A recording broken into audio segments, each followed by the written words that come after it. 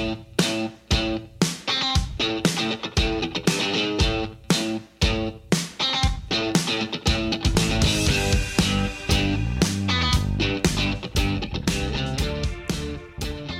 everyone. Welcome to the GLORIO Chat, the best anime podcast on the internet.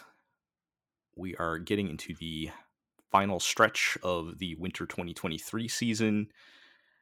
It was a little weird this episode because we're right on the border of where we would normally do our season preview, but it's still like a couple days too early, the way the timing all goes. So we're gonna be talking about our normal shows and a couple other things. So we had some games we want to talk about. There's a new Sentai show out, all kinds of things going on. So we got a lot to talk about.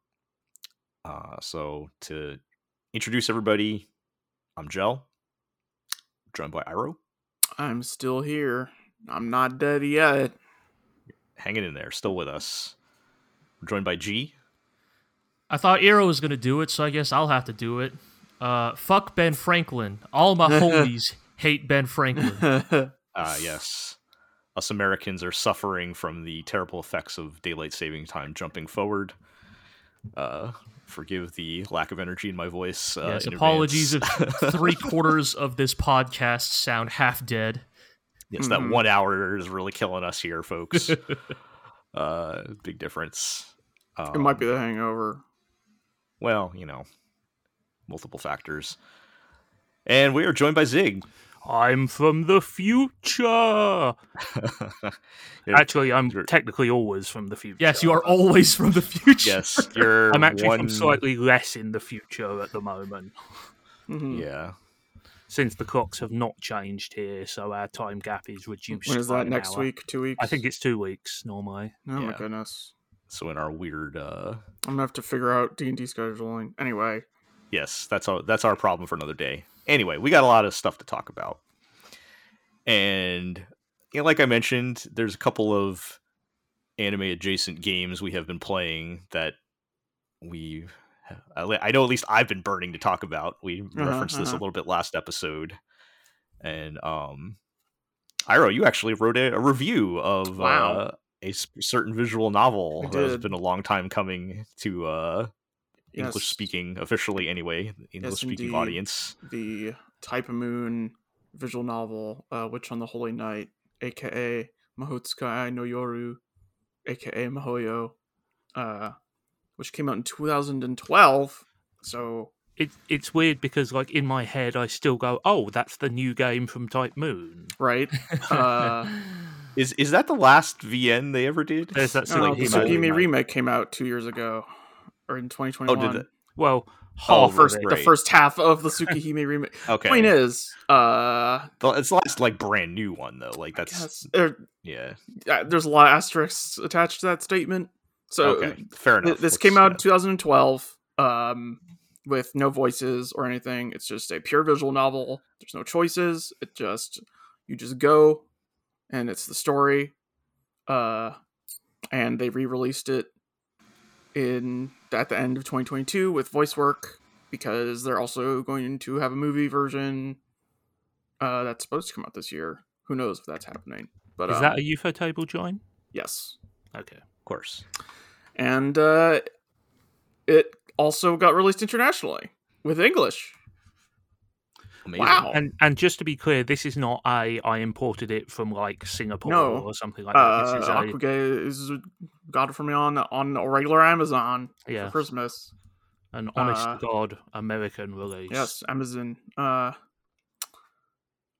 So it's weird because it's the first Type Moon visual novel, main Type Moon visual novel to be localized, right?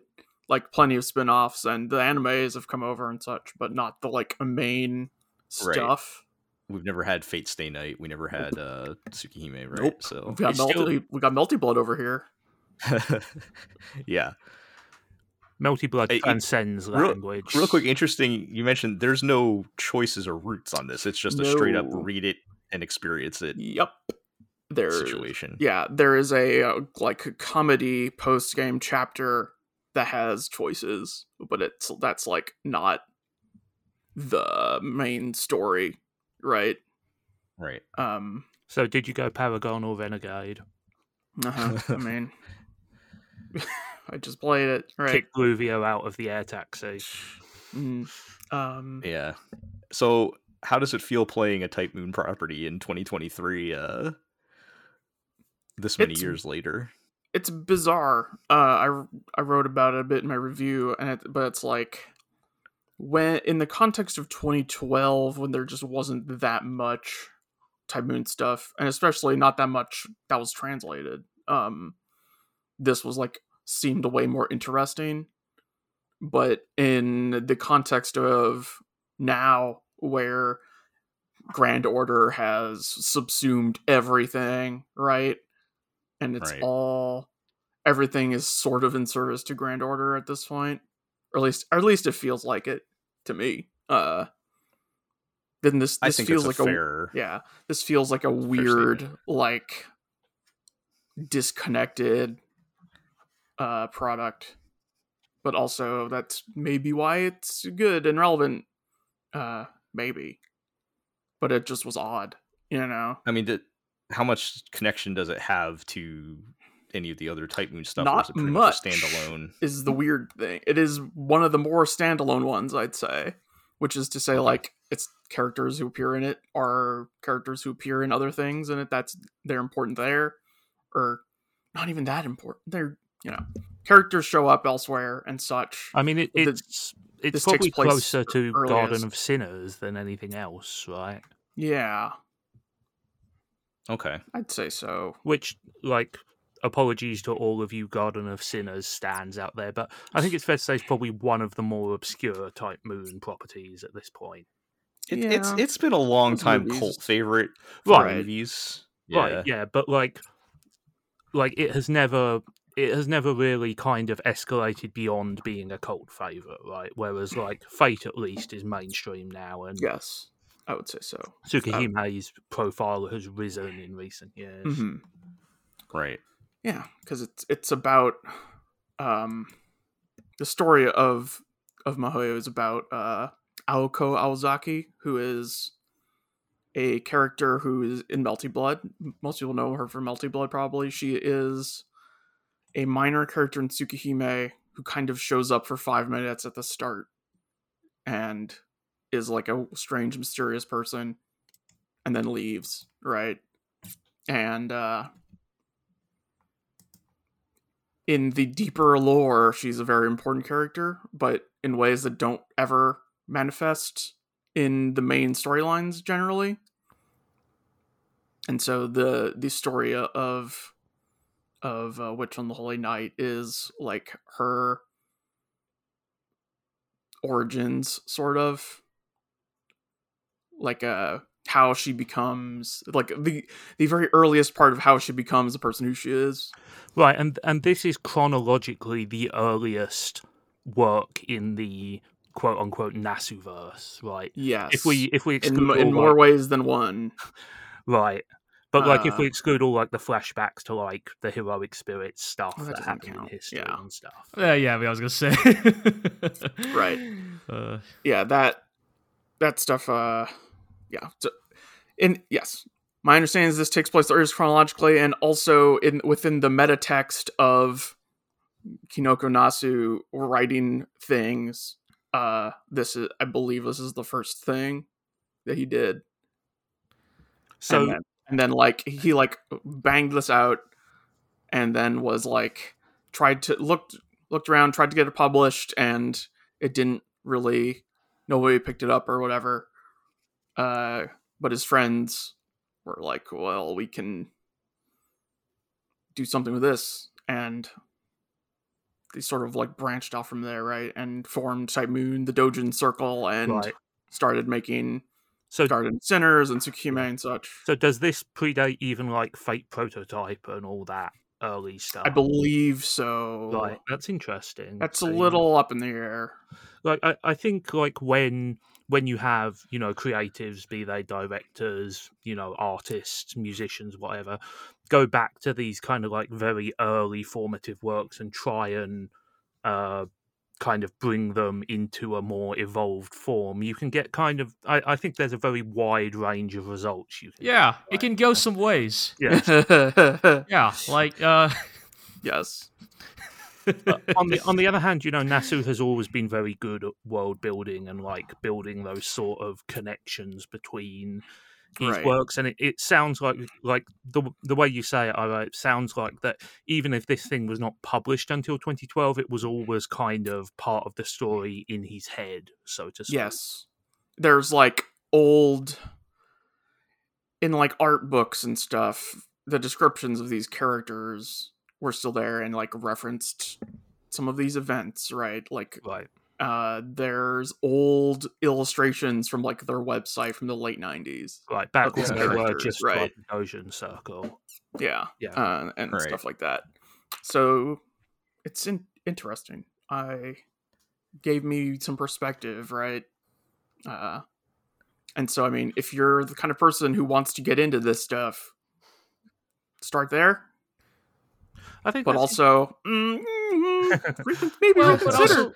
I don't know. Go ahead. I thought being silly. Yeah. Yes, based on what you've talked about, and certainly taking the text of your review, right? Like, it does sound like in a lot of ways this is a fairly pressure-free way to learn about the Type Moon setting, right? Because there is not the pressure of, because in a lot of ways, right? It's like, even if you watch obviously many of the adaptations of Fate Stay Night are far more accessible than the original game at this point, right? Yeah. Like, if you want to learn the story of UBW, you could just watch UFO Table's UBW TV series, right? But at the end of the day, that movie. But if you hate yourself. But at the end of the day, right, they are all still sort of beholden to the reality of like, oh, well, this is 1/3 of the story, and that story is itself one part of a grander whole, right? Yeah. And like, obviously Tsukihime is, at least for us Western, players, not really that accessible either, at least not yet. Out of interest, sorry to interrupt you, but has there ever been a fan translation of Tsukihime? Not the remake, original, just like the original, of course. Right. Yeah. Okay. You say of course, but like it's a pretty major undertaking, obviously. Right. So they did that before they translated Fate. Right. Sure. Right, but so yeah, I guess in some regards, right, that does in fact make miHoYo kind of the easy. Like if you look at Type Moon as a whole and you go, damn, that's for me. Yeah, it seems like miHoYo is a relatively easier way to get into it. I would say so. And also, like, you shouldn't underestimate the power of just being able to go into a shop or click on a website and say, "Give me the thing." Like, right, and that's why like you could just go Netflix and watch Fate. Right, but I do wonder, if this is kind of like a toe in the water to see if any of that other stuff, like not bringing over, don't bring over Tsukihime because miHoYo didn't sell well. Who knows? But but just as kind of like an experiment to see if the audience is out there. Like, I mean, Tsukihime Remake is the obvious thing to dangle. Yeah, and I mean, it's not like Fate is not popular in the States. No, absolutely not. And like, I was honestly quite shocked that when you told me that it has never had a Western release. Like, I just assumed it was some sort of like limited time thing that they pulled after a while. But a lot of other VNs have gotten releases. It's kind of always surprised me that Fate, which actually has a pretty sizable following outside of Japan, has never been touched. But it's just a little bizarre to replay that and have the story just be like, so magic, it's like this is how we do it here, this is how the magic works, this is why it works this way, etc., which is all sort of stuff that like doesn't get fleshed out in that sort of detail anywhere else, right? Yeah, like I mean, everyone's pieced together. Like, we talk about accessibility, but like, honestly, even the animated adaptations of Fate can occasionally be a bit confusing with some of that stuff. So, because of course they do not have the sort of context that you can build into like a 150,000 word visual novel. So, right. It's out there. So it's good. Sure, read my review. Okay, yes, we'll point everybody to go to theglorioblog.com and read Iroh's full review for the full It's a good one. Mhm. his full opinions. Yeah. So, all right. I wanted to talk about a game I've been playing.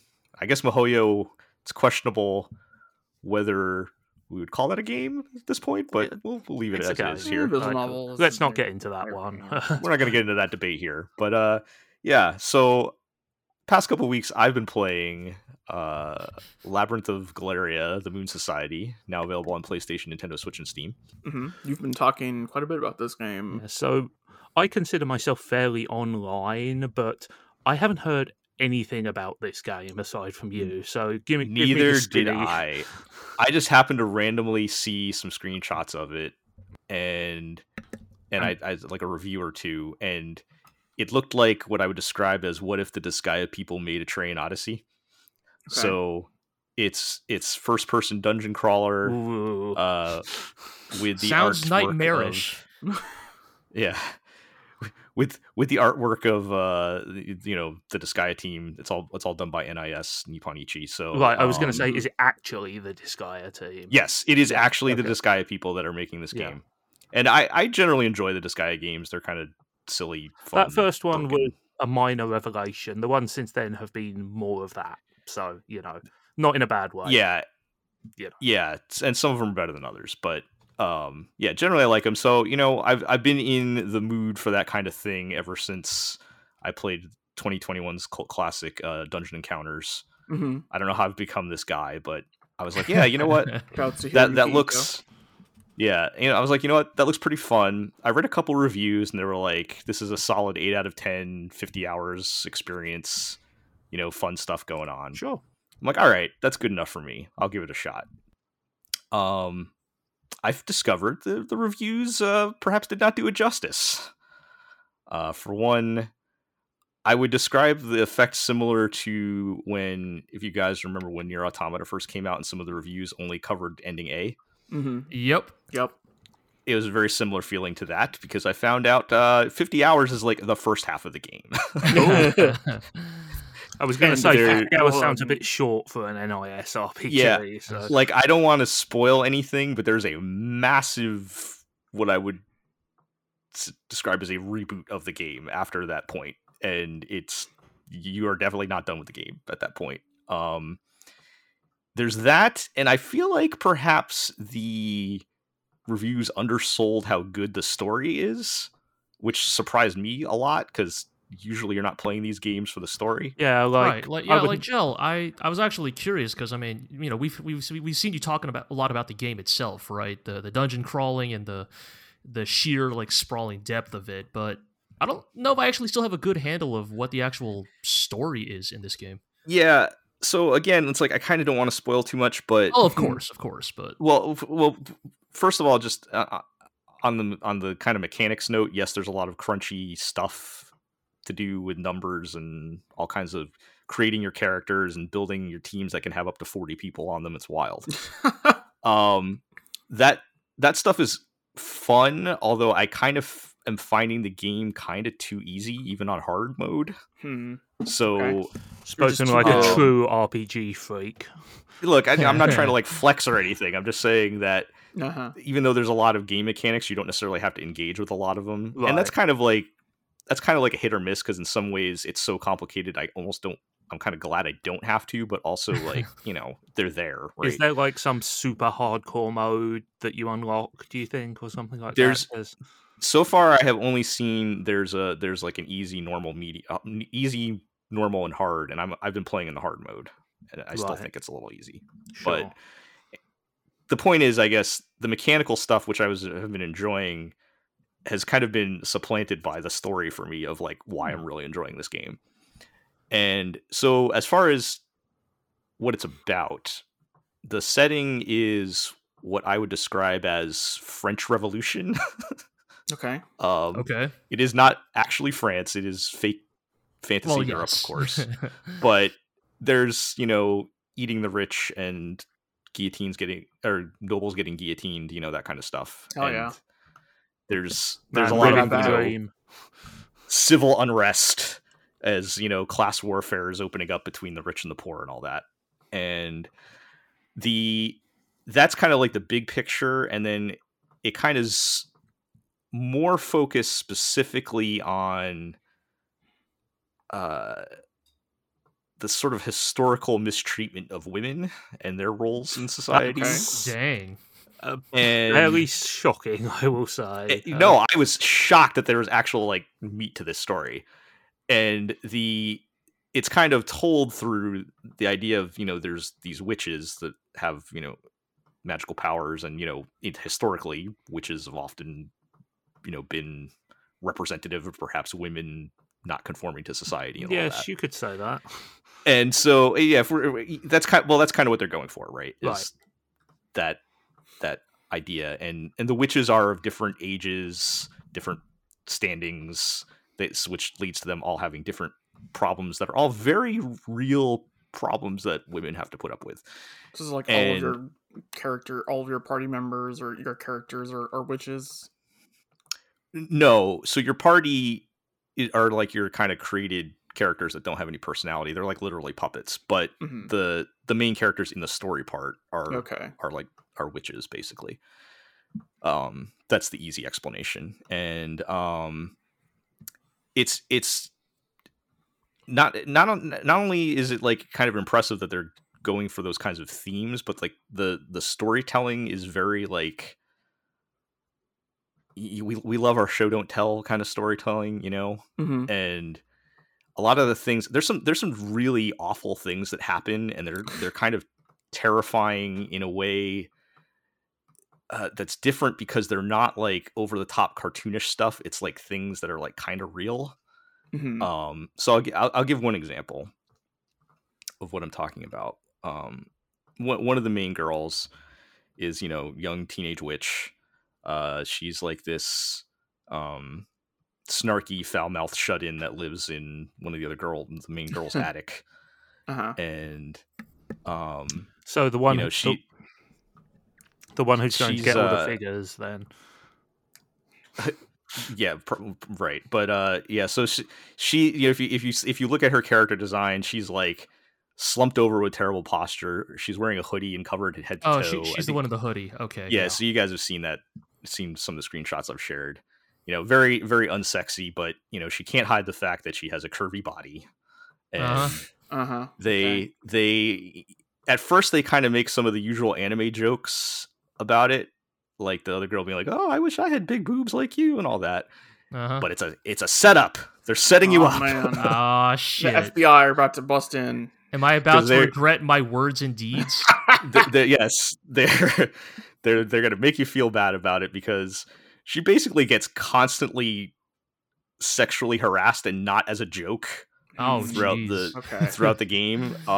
Like it's like kind of like disturbing and heavy, and like there's one particular, and like again, it's in a way that's like kind of more like realistically underhanded than like cartoonish, evil type of things. So like there's this one bit where one of the girls drags her out of the house. They have to go to like to the big warehouse thing to get some stuff, and they have to talk to the guy that manages the warehouse, and he's this kind of like creepy. He's kind of creepy looking middle-aged man guy, but everything's normal. He gets the stuff and everything, and like on the way out, he's like, "Oh, that's a very interesting hoodie thing you're wearing. If I could take your measurements, I could probably make a new one for you or whatever." And no thanks. And like it's just on the borderline of like something that almost sounds like a normal thing to say, but it's also just enough where you're like, okay, this is creepy and uncomfortable. Well, I mean, that's the point, right? Yes. Is that it's like that type of harassment is about prodding at your borders, right? It's a sort of thing of like, if you get visibly and audibly indignant, the guy can just back off and be like, "Whoa, hey, take it easy. I was just asking a question." Plausible deniability. That's kind of exactly what happens, where she's like, "Hey, back off, dude," and he's like, "Yeah, well, whatever." It's exactly, and those are things that my friends my friends who are women tell me about that. My sisters tell me about things like that happening. Like that's like stuff that really happens, and this girl doesn't normally go out, in part because of this. Like she even says, so like after they leave, she's been like, kind of snarky and completely unflappable this whole time. But after they leave and, she plays it off and tries to be cool or whatever, they get further down the road and she kind of breaks down crying. And she's like, this is why I can't go out, River. And they never like explain any further, but you can piece together everything that's going on. Like, Yeah. And that's just kind of one of many scenes like that with her and a lot of the other characters, women dealing with, getting older, having to, pressure to have children, all kinds of different, stages of life and the things that they have to put up with. And I was just shocked that all of this was happening in this in your game. in your anime dungeon crawler. I mean, in my anime dungeon crawler. I almost wish this was like a story was put in a different video game, because I kind of want to experience this now. But I'm not built like that. I can't explore first-person dungeons for 80 hours. I'm not. It ain't me. Kind of surprising that this is coming from NIS as well, who's have a history of games that are perhaps guilty of indulging in anime tropes more. Okay, yeah. That's the other thing. Like, you're right, G. Like, they're kind of known. The games themselves aren't too bad, but they're usually embraced by, the type of people that are like, Japan doesn't have gay people. Those kind of people, right? Like. They certainly pander to the hardcore otaku crowd a little bit. And that's and not so. Put it. Yeah, and so like not only do we have like those themes, but there's also like other things that do, like there are gay people. There's a non-binary job class you can pick.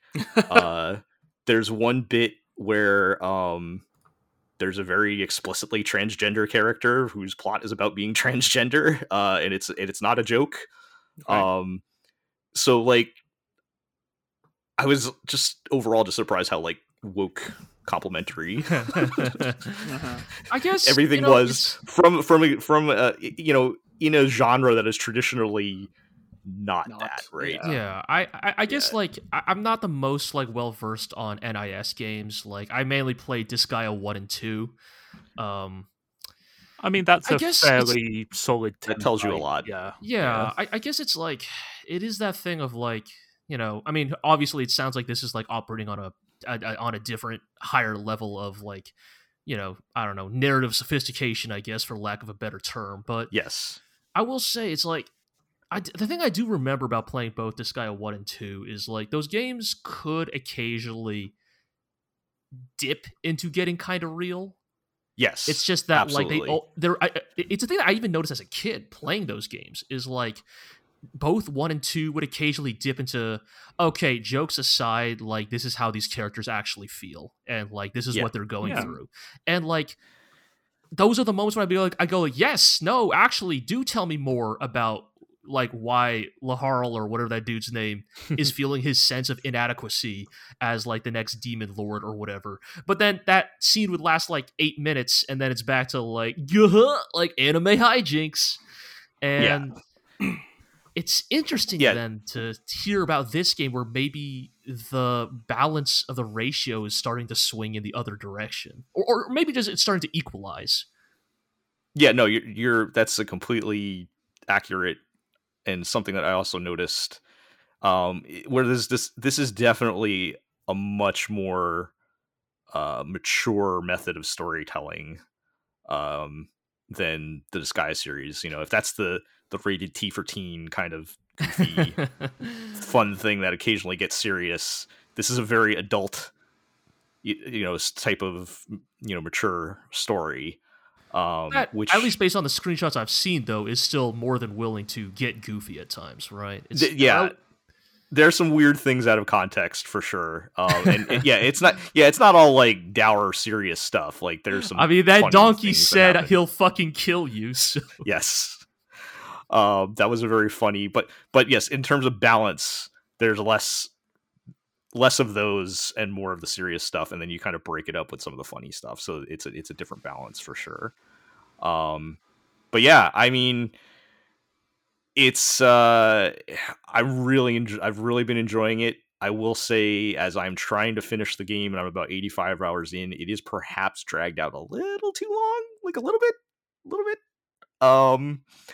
But just the way they've been able to use some very mature themes, the big twist in the middle that, again, I don't want to spoil any details, but it's completely reboots everything, and then they kind of bring everything back together again. But it's just been it's completely shocked me, the whole experience, and I've been very much enjoying it.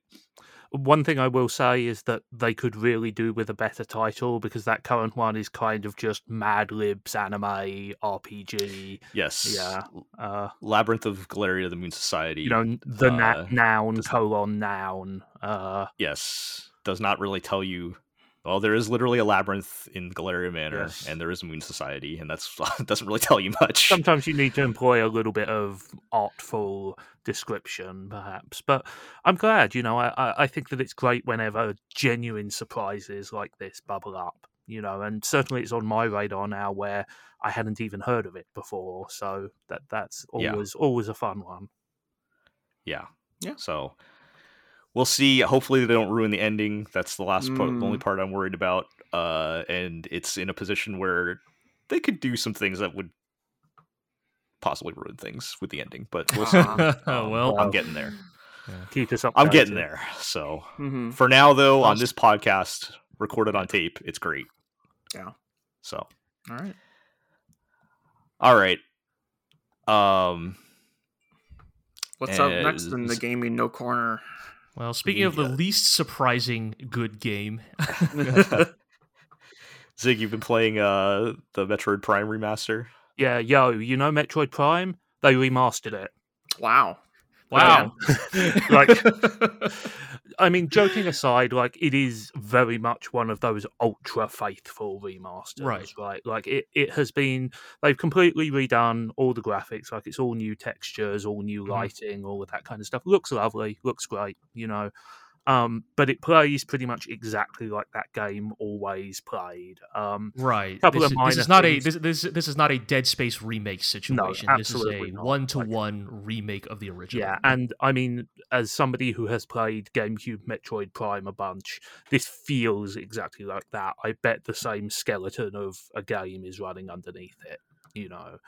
A couple of minor things, you know. Obviously, the big thing was this. The graphical upgrade, the control upgrade. So the default control scheme is just a standard twin stick, you know, Halo style controls now. Left trigger locks on, right trigger shoots. There are all sorts of funky control schemes you can have. You can go back to the original GameCube one. It will work with GameCube controllers if you have the adapter. Yeah, right.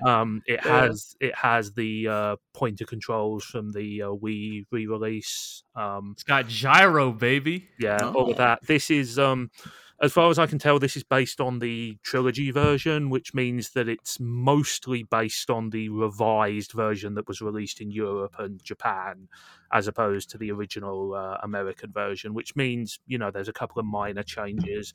They patched a few things to stop speedrunning glitches and changed some of the scans, but it's mostly still that game, and I think it's really fascinating in this day and age, you know, that just how absurdly sort of counter-focused group that game is. It's very slow. There's a lot of backtracking, especially if you turn off the hint system, which, you know, I did, but also I know that game fairly well. I don't have any judgment on people who choose to play with it on. But, you know, it's kind of like, it's a game which values patience and thorough exploration and, you know, good memory. I will say that it might have been nice if they had added some stuff like the ability to, like, make notes on the map or something like that to remind you of where pickups and stuff are, but none of that's in there. It's still a truly, truly fantastic game. I mean, I don't think there's really anything more needs to be said. It is the platonic ideal of how you could take Metroid and put it into a modern third-person world, you know, and this is a very faithful remaster. It looks lovely. It plays perfectly well. It's not as huge an upgrade as you would expect because original Metroid Prime still looks pretty good. And B, it always ran at 60 frames per second. So, but yeah, it's really nice. It's still a great game. I think perhaps I appreciate it even more now just because of how different it is from a lot of modern games. I have to say, I always appreciate when a classic gets a new way for people to experience it, like it can live on, right? Yeah, because I mean, prior to this, what would you have to get, like the Wii one or something? Like, I don't know what the there's a whole combination of stuff. Like the GameCube one, obviously, you need a GameCube. The Wii one has been out of print for years and is actually the trilogy re-release is actually fairly rare, is my understanding. It was a limited print run thing, right? And also, not many people still have a Wii kicking about, or even a Wii U hooked up. Yeah. This is just a great way for that game to get back out to a bunch of people. And there have been ways to play Metroid Prime in this fashion if you want to dink around with emulators and stuff for a long time. Right. But like we were saying with Mihoyo, there is a lot of value to just something you can go into a store or onto a website and say, give me that, and it's there, Right. It's like if my nephew, who was not alive when GameCube was out, wanted to play it someday, I can play it, right? Like it's always good to see. This was things definitely get like that. One of the games where I was like, isn't it too soon for Metroid Prime to have a remaster? Like, it's not an old game. It's been, 20 years? 21 years. 21 years old. So I was like, yikes. Oh. Yeah, that's one of those, oh, wait, didn't Super Metroid come out 20 years ago? Yeah. Not Prime, right? Yeah. Yeah. So, but yes, I think that I would be fascinated to hear somebody much younger than us, obviously, who has never really played the game before, because it is hostile by modern standards. I would say, right. A lot of the modern expectations are not there, right? And I would say, it shows its age in subtle ways. Like I said, there's the lack of mod cons like annotatable maps. You definitely notice how relatively compact the world is going back to it. There's not a lot of big open spaces or anything like that. But also, that is part of the charm of the game, right? It is this very tight maze of passages and tunnels and hidden objects and power-ups and all that kind of thing. It's not like open world with a lot of dead space kind of thing. Yeah, right? no, it is... And it has that tremendous atmosphere, the sense of isolation, the sense of kind of like man or woman against nature. It also has like a robot cyborg space dragon. So, it's still pretty good. That's what I'm saying. Pretty great. But yeah, I mean, I will probably write a review of it, but if you like Metroid Prime, you should get this. If you don't, I would be really interested to see what people new to Metroid, particularly the 3D Metroids, make of this one. But it's a very, very worthy way to play that game. Yeah. All right. Sounds anything good. Else in the gaming no corner? I could talk about some video games. Okay. What did you have in mind, G? Yeah, I've been playing a lot of games lately, and there's a lot I could talk about, like Hi-Fi Rush, which dominated my February, a very pleasant, very good character action game, maybe one of the best I've ever played. So I've heard. I could talk about Phantom Brigade, mecha strategy game that falls short of the dreams of what I wish it could have been. But this is an anime podcast. Yeah. And so I think it's important to keep it on topic. I've been pretty depressed lately. Yep, so that's on topic. Yes. I started playing Blue Archive. Oh my god. Wait, what? the bunny girl ship game? Did you intentionally not tell me about this so we could drop it on the podcast? Yes. Excellent. Okay. I don't know what Blue Archive is. You realize I was like top 100 on Blue Archive for a stretch. Yes. I stopped playing it since, but Blue Archive is another one of them like Cancale types, right? No, you are probably thinking of Azur Lane. Blue Archive. Blue Azur, it's the same thing. Yeah. Blue Archive is another. What is it? It's more Girls Frontline adjacent, but the girls aren't actually guns. Yes, it's another one of those Chinese anime gacha games. Yes, it's sort of akin to Girls Frontline of you are collecting and raising cute girls with guns. Oh, so it's just like Metroid Prime then? Yeah, exactly. In a way. You know, the main difference between, say, because I'm a man of very limited gacha frame of reference, to compare it to, say, a Girls Frontline or Arc Knights, Blue Archive is much lighter. It is much...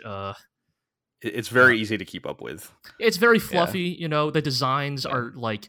You know, if Girls Frontline is like, you know, slutty tactical girls with guns, and Arc Knights is fashionable tactical girls with guns, Blue Archive is just cute schoolgirls with guns. So you're just freebasing regular cocaine as opposed to crack, then?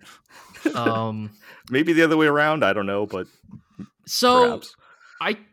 The reality is, okay, the reason I started playing Blue Archive is because I saw a girl named Saori, who is a cool-looking lady who looks like she belongs more in Arc Knights than Blue Archive. This might be after my time. I didn't realize this podcast was becoming a confessional. And I was like, damn, that girl is looking fine. I guess I'll check out this Blue Archive game. And I don't know. Yeah, I've been playing it for the last couple of weeks. It's you know, like, I'll actually be totally real. Like, it's kind of been the release valve of like all the other games I've been playing, right? Because Hi-Fi Rush is very in the zone, intense, 100% brain power, right? Like, it is nailing your perfect parry timings. You know, now that I'm like replaying the game for like the 4th time on, you know, the next difficulty, like, it's sort of like, you know, it requires a lot of focus, right? Phantom Brigade, again, tactics game, like, you know, heavy customization. Again, lots of brainness required. Yeah. Blue Archive is very light. It's very low commitment, right? Like, it is one of those gacha games that almost knows that it will never be your main one and that it exists to be your side piece. Right. Because it has all these like mechanics of like, hey, have you beaten a mission before? You could just skip it. Like, you could just you don't have to grind it ever again. Just press this button and we will simulate you having done this mission 5 times in a row. Yeah, you could do your daily stuff in like 10 minutes, right? Yeah, like, exactly. It's super low commitment. But also, I gotta be real, I'm kind of enjoying the story and characters. Like, I look at these like fucking doe-eyed schoolgirls and they're, you know, going, oh boy, I love ice cream. And some of it is genuinely funny. Like, yeah, and so that's a thing, right? I look at these girls and I go, all right, is it just gonna be like some slice of life chaos shit, right? And then it's like the first storyline in the game that you as a new player play is like, you're like your role in this world is that you're a school advisor, because in the world of Blue Archive, schools are akin to militarized nation states. And so each school has its own territory and self-sustaining economy. But in a cute way. In a cute way, yes. And the students are the enlisted military of each of these schools. Yeah. And you play as a neutral student advisor who is just, you know, that is their excuse for why you're just walking around helping out a bunch of schoolgirls with guns. People are talking like you've been inducted into a cult. Like, what the hell? And so, like, the first plot line is you get sent to the school that is like the Amaishi comically poor school, like Shanty town. the shanty town we live in cardboard boxes school, where like this school used to be one of the main contenders but went like hundreds of millions of, I don't know what their currency is, double dollars into debt. And Right. as a result, all of the students have fled that school and defected, except for 5 remaining, who believe that if they just ganbare their way to the top, they can earn the hundreds of millions of dollars owed to pay off the debt for the school. And the very first like story is like you're attending their brainstorm session for how are we going to save the school, and the 3 suggestions put forth by 3 of the students is A, rob a bank, B, invest in a pyramid scheme, and C, hijack a bus full of students from a different school and press gang them into becoming students of our school. Is that what the gacha pull is? Not quite, but missed it's opportunity there for sure. Right, I know, right? But it's just like, I don't know. It's like the thing I would say about Blue Archive that it does surprisingly well, that surprised me and caught me off guard and had me going, oh, actually, I kind of dig this, is it engages in my preferred form of D&D, which is dipshits and dirtbags. Mm-hmm. Okay. That is kind of every character in Blue Archive, every character you could pull in the gacha at Blue Archive can be categorized as some form of either dipshit or dirtbag. And it just depends where on that XY spectrum they exist on that characterizes them. And it's just the reality, but of course they are also cutesy schoolgirls because you got to get the whales that way. But in terms of their actual characterization, I went, oh, like, okay, here's the character who's like, haha, she's an anime glutton. She just likes to eat. And then it later explains that's why she belongs to a terrorist organization whose goal is to cause as much mayhem and chaos as possible as a distraction so they can sneak into like fine dining places and eat their food. And it's like, well, right. Tell As me you more, do, I guess. So yeah, it's a lot of lighthearted fun. I also find the battles, like the animations and stuff, strangely satisfying. It's something about seeing a little anime girl blasting someone's head with a shotgun is very entertaining. But yeah, and generally the sense of humor. I'll just share my favorite joke. Okay. I think the girl's name is it Smugi. She's like the girl that looks like a zombie, basically. Oh, her. Yes, with the shotgun. Yes. So you can, they fill in the story with you basically like Discord messaging the girls, right? Okay. And you get a message from her. It sounds like zombie talk. It's like right, just like random letters or whatever. She's eating with her like. No, she kind of talks like that. I don't know why, but she kind of is a zombie. I don't know. No, but they never really explain that. But she'll have moments of lucidity where she talks normal. So like, yeah, in the Discord chat, it's just like random letters, just noises or whatever. And then after a second, it's like, oh, sorry, that was supposed to go to somebody else. It's just normal. Oh, wrong chat. Sorry, wrong chat. Sorry, chat. So it has a very good sense of humor. Yeah, no, that's pretty good. Yeah. So yeah, it's that weird thing of like, yeah, I did not think I could be a 2 gacha person, but Blue Archive makes it extremely easy. So yeah, that has been a thing. That once again, our gacha playing does not line up. G, I don't know. I know, right? Too ahead of the curve here or what? But, no, I mean I am years late to the party, right? Blue Archive has been out since like last year. It's just that, I mean, I mean, like, I don't know, not to like turn this into like an actual topic, but it's like it's that thing though of like I did not bother with the game because I didn't like its art style, right? Yeah. Like look, I know I'm the girls with gun aficionado, but like I looked at all these designs and it's like it wasn't even like girl with a gun and she looks kind of badass. It was literally like your most like basic ass like, you know, slice of life moe show archetype, but she's got a gun, you know? And it was not until they started releasing characters who are meant to now fill the cool girl archetype that I started paying attention. The cool girl, you say? And that's why I picked up the game. And then later, like, met some of these girls that I had completely written off because of their design, and it was like, oh wait, no, you're actually hilarious. Shit, my bad. I sorry for judging a book by its cover, I guess. Yeah. Well, gee, I'm hesitant to say I'm glad you've fallen down this dark hole with me, but I think that's. I did open this up by saying I'm depressed. That's why I started playing. I totally understand it. The pain, at least. I totally understand it. I am the gotcha guy on the GLORIO blog. I'm not judging at all.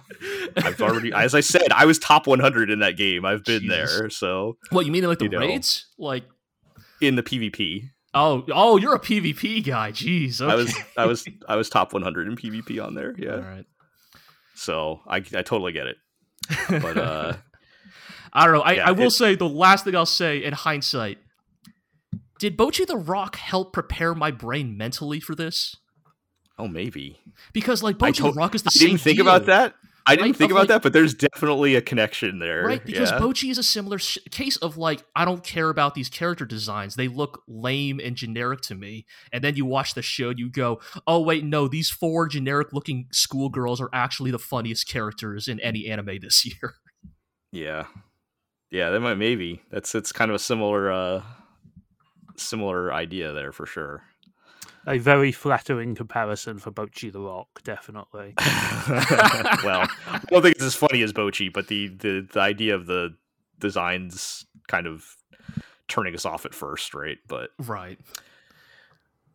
All right, we'll have to catch up more on that later. G, talk shop. I might need to add you as a friend so I can clear these high level raids with somebody else's much more developed character. Although I'm a little rusty because I haven't played in a year, but we'll talk about that. So, all right. One more thing before we get to anime. There's a new Sentai show, apparently, huh? Yeah, there is indeed. So it's Osama Sentai King Oger? Yes, which you could, if you're feeling ungenerous, you could translate as King Sentai King Ranger, but Yes. Yes, it's that time of year again. Don Brothers was bad. That was last year's show. They had the 2 CGI Rangers, which was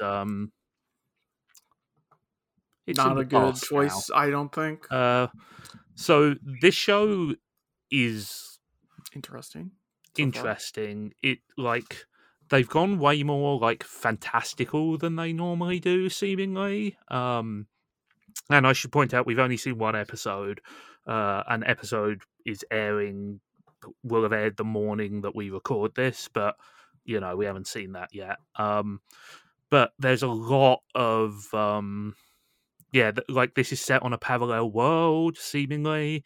There's, a whole lot of green screen. I read that they're doing a lot of the kind of wraparound virtual set stuff that they do on The Mandalorian and stuff, except obviously this looks way better than The Mandalorian.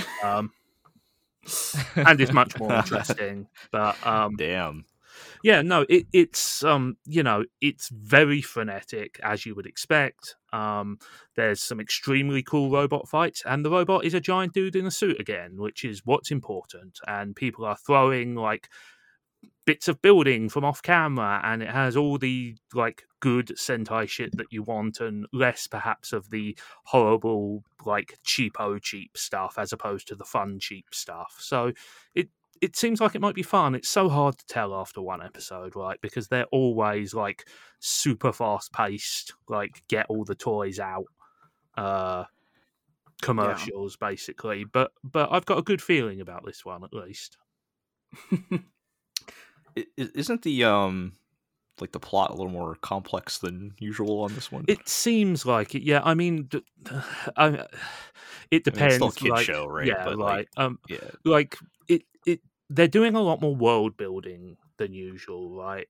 Because it is set in a parallel world. There's 5 parallel kingdoms, and like each one of them is ruled by a king or queen who is also one of the rangers, except for the kingdom represented by the Red Ranger, because that king turns out to be evil. So a peasant, we think so far, has instead become the Red Ranger, and he is every Red Ranger ever. He's effervescent, he's a goody two shoes, he's kind of annoying, but they seem to be like trying hard to build some sort of mythos with this thing so far. It'll be interesting to see how deep they choose to go in that direction, because for better or worse, Super Sentai is normally a pretty basic premise thing. So right. But they're trying, and it's definitely got a different vibe from some recent shows. The Game of Thrones of Super Sentai. Jesus. I mean, look, the mean, Red Wedding is already thematically appropriate, so But it's hard to say, I mean, the one thing that is for sure is that this first episode had, like, by Sentai standards, clearly a massive budget, and it's going to be interesting to see how they transition from this episode, which was like almost all on green screens and had like a lot of CGI, which, to be clear, the CGI is still bad, but it's also expensive in a way that you can't go throwing it around. It's going to be interesting how they handle the transition from that into, we must have a fight at these 3 Tokyo landmarks where we always film the fights, and also they'll get back to the quarry somehow. Yeah, they'll get back to that quarry, you know. Although they have been using the quarry less in recent years because there are less practical explosions, to which I say boo. But yeah, I don't know. I think that setting an entire series in like a parallel world Magic Kingdom is way beyond the ability of a show of Super Sentai's budget and ambition.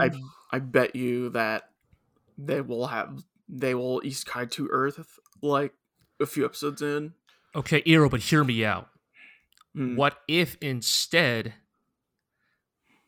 Yes. A dude does such a fucking sick trick on a motorcycle.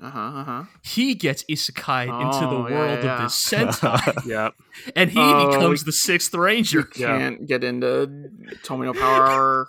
I know. Hour in and haven't even... I mean, look, there is a fairly high chance that will be what happens with the 6th Ranger anyway. Also, the mech this time is piloted by one person, and it has like a weird exoskeleton that's kind of like a cross between the Mobile Trace system from G Gundam and like that robot boxing film with Hugh Jackman that I always can't remember. Real Steel! Yeah, that's it. Thank you, Jay. I know I can always rely on you to remember the name of a horrifyingly bad but obscure movie. But look, it's got robots in it. With robots punching each other. It feels fresh, and like that might just be because we haven't been watching for a year, because again, Don Brothers was bad, but it definitely seems like they're going for something. It's a third, like the head writer, it's the first time he's like run a show. The lead director directed Ryu Soldier from a couple of years ago, which wasn't my personal cup of tea, but did have very stylish mech battles. Right. So, what I recall from Ryu Soldier is that like the action and especially the robot directing was really cool, and the writing was not good. Yes. Yeah, that was basically it. So, yeah, we'll see. But I feel very optimistic about it. Like, I'm excited to see where they go with it, and I think I'm more excited about it than because like the 2 series before the last one were both fun, but also in a very clear, we are really kind of like scraping the barrel here. What were those? It was Kira Major and Zenkaiger. Zenkaiger, God, right? Yeah. Yes. So yeah, I'm excited. I will be following along for a bit at least. I mean, the thing we always say about Super Sentai and Kamen Rider to a lesser extent is that these shows are so formulaic that they live and die by the small details, things like the individual character interactions and stuff, and so we will have to get a few episodes in and see where they're going with that before we can really put a bow on it. did you have anything to add, Iro? No, Because you've been watching. that's pretty much the thing. You guys are both pretty positive on it. Yeah, so far. I'm interested in where it goes because yes, like the whole setting thing is not sustainable. Right. So, yes, Isekai seems imminent, but we'll see. Okay. Well, we'll check on that later. We got a whole year, right? Uh-huh. So we'll see how that sure goes. do. All right, let's get to some anime. Yeah, Wow. we got anime to talk about. Yeah. we All got, right. Quick programming note. I am still watching Bofuri. It came back for one episode after their COVID break, but like almost nothing happened. And for time, I said, let's just talk about it later. But I am still watching it. Did not drop it. Moving on. Speaking of another show that came back from COVID. Yes. Yeah. Nier Automata. Yes. Nier Automata version 1.1a, Mm-hmm. which continues to be a sort of, I guess, interesting companion piece to the game here. Yeah. I will say that I have gone from being skeptical about this show to being generally quite impressed by it. Yeah. So the first episode, I was kind of surprised they devoted an entire episode to the flashback. Yeah, we got the Yorha stage play. Yes. For the Yorha stage play, basically. Pearl Harbor mission. And yeah, that was the whole episode. Was that as Lily telling the story of what happened. Mm-hmm. And I guess ultimately that's like the origin of A2, right? Because they're setting up her coming into the story. Yep. Yeah. Very weird to hear like super perky anime girl. I know, very A2. Genki A2. Right. Yeah. And I thought it was a solid I thought it was a solid episode. I really liked it. It's one of those things of like the thing I was talking about with Ira when we watched it is like in a lot of ways we didn't necessarily need to see this moment in the game, right? Like the Yorha sort of like in for context in the video game Nier Automata, you don't really get a cutscene showing A2's backstory, right? You get a text log that is basically a like what's the word, exposition. I guess like like a text version of the Yorha stage play, right? Mm-hmm. And and you don't even really have to read it, right? Like it's just no, it's kind of just there to give like some thing, yeah. It's just kind of just gives some texture to what drives A2 as a character in the game, right? Yeah. And how that connects to her relationship with the Resistance, right? And it's one of those things of like it's an important part of to a certain character, and thus there's some interesting background there, but you didn't necessarily need it to appreciate Nier Automata, right? And in a lot of ways, the anime, because it is a non-interactive medium, can actually more get away with this type of flashback episode, right? Because something like this would break up the pace of gameplay in a video game, right? And it's like, hey, stop for 20 minutes to watch this cutscene. And to kind of add on to that, I mean, the thing we were asking about this show when it began was, why does this exist? What purpose does this fulfill? And I think they found one, which is, to color outside the edges of the story told in the game, right? To like add context and sort of a bit more depth to some of the things which the game, partially deliberately, partially because of its nature as a game, sort of glossed over a bit, right? So a few episodes back, we had kind of a bit more backstory for Pascal. Here we have kind of like some setup stuff for Lily and also for A2, and so by telling those stories that are sort of hinted at or backgrounded in the game and sort of bringing them forward, I think they've actually found a niche where this show has a purpose, beyond the simple retelling of the video game story. And there's a lot of fun details there that like, because the nature of video games is that you are sort of like viewing the perspective of your player character, you have a specific perspective on the story that is being presented to you. Whereas with the anime, it could kind of get away with like, yeah, the anime can in fact show you what did the other Yorha units look like in that flashback, right? Like we don't just meet the android that eventually becomes A2. We also meet I forget their exact numbers, but the other number 21 and the other Yorha crew, right? And like it's sort of that fun detail, right? Of like if you're a fan of the game, that all Yorha units of the same number are based off of the same build of Android, right? That is why A2 and 2B look identical, right? And it's like, oh, right. So, like, you see 21 in this flashback, and you know that 21O is a semi-prominent character in the game, right? And it's like, it's fun, right? It's like it's not necessarily like required for the plot, but as a fan, it is a fun detail to see, right? Like, oh, 21 units were always like support units, right? Stuff like that. And and again, I guess this is the part where we finally confirm that we are definitely in a different timeline, right? Because Anemone does show up prominently in this flashback, and she dies by the end of the flashback, which firmly cements Lily as the sole survivor of the Resistance in this this timeline, I suppose.